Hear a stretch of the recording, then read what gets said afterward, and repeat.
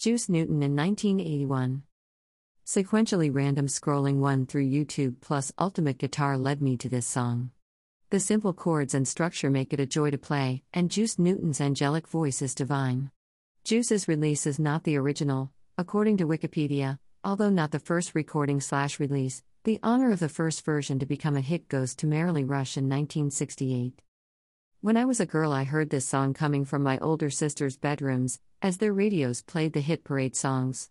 Too young to pick up any subtext, what the verses were actually about, forbidden love/an affair. I thought it was the most romantic song I'd ever heard, and I daydreamed of being an angel in the morning because angels are pretty and special, and to be loved as an angel meant receiving limitless love, and who wouldn't welcome that? Chip Taylor actually wrote it in the year I was born, so maybe I was an angel in the morning after all, arriving just after midnight.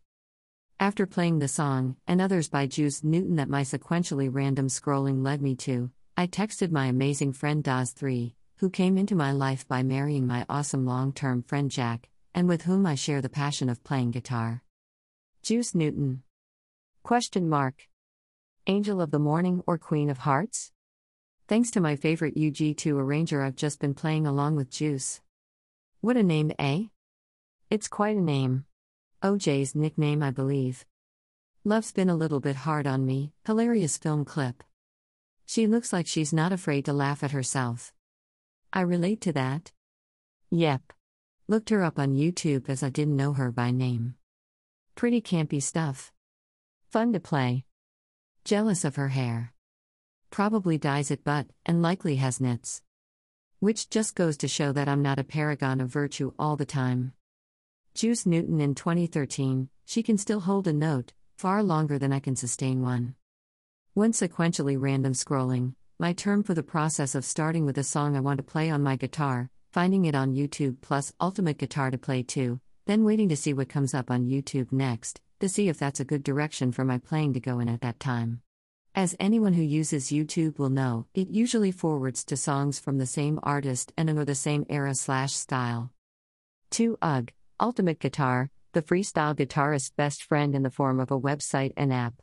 Thanks to the many people who work out the chord sequences to songs I like, I'm able to play a greater variety of songs than those I have in my music books, and I get to play with the artists, so I feel like I'm performing with them, an immense feeling when playing along to live versions with thousands in the crowd.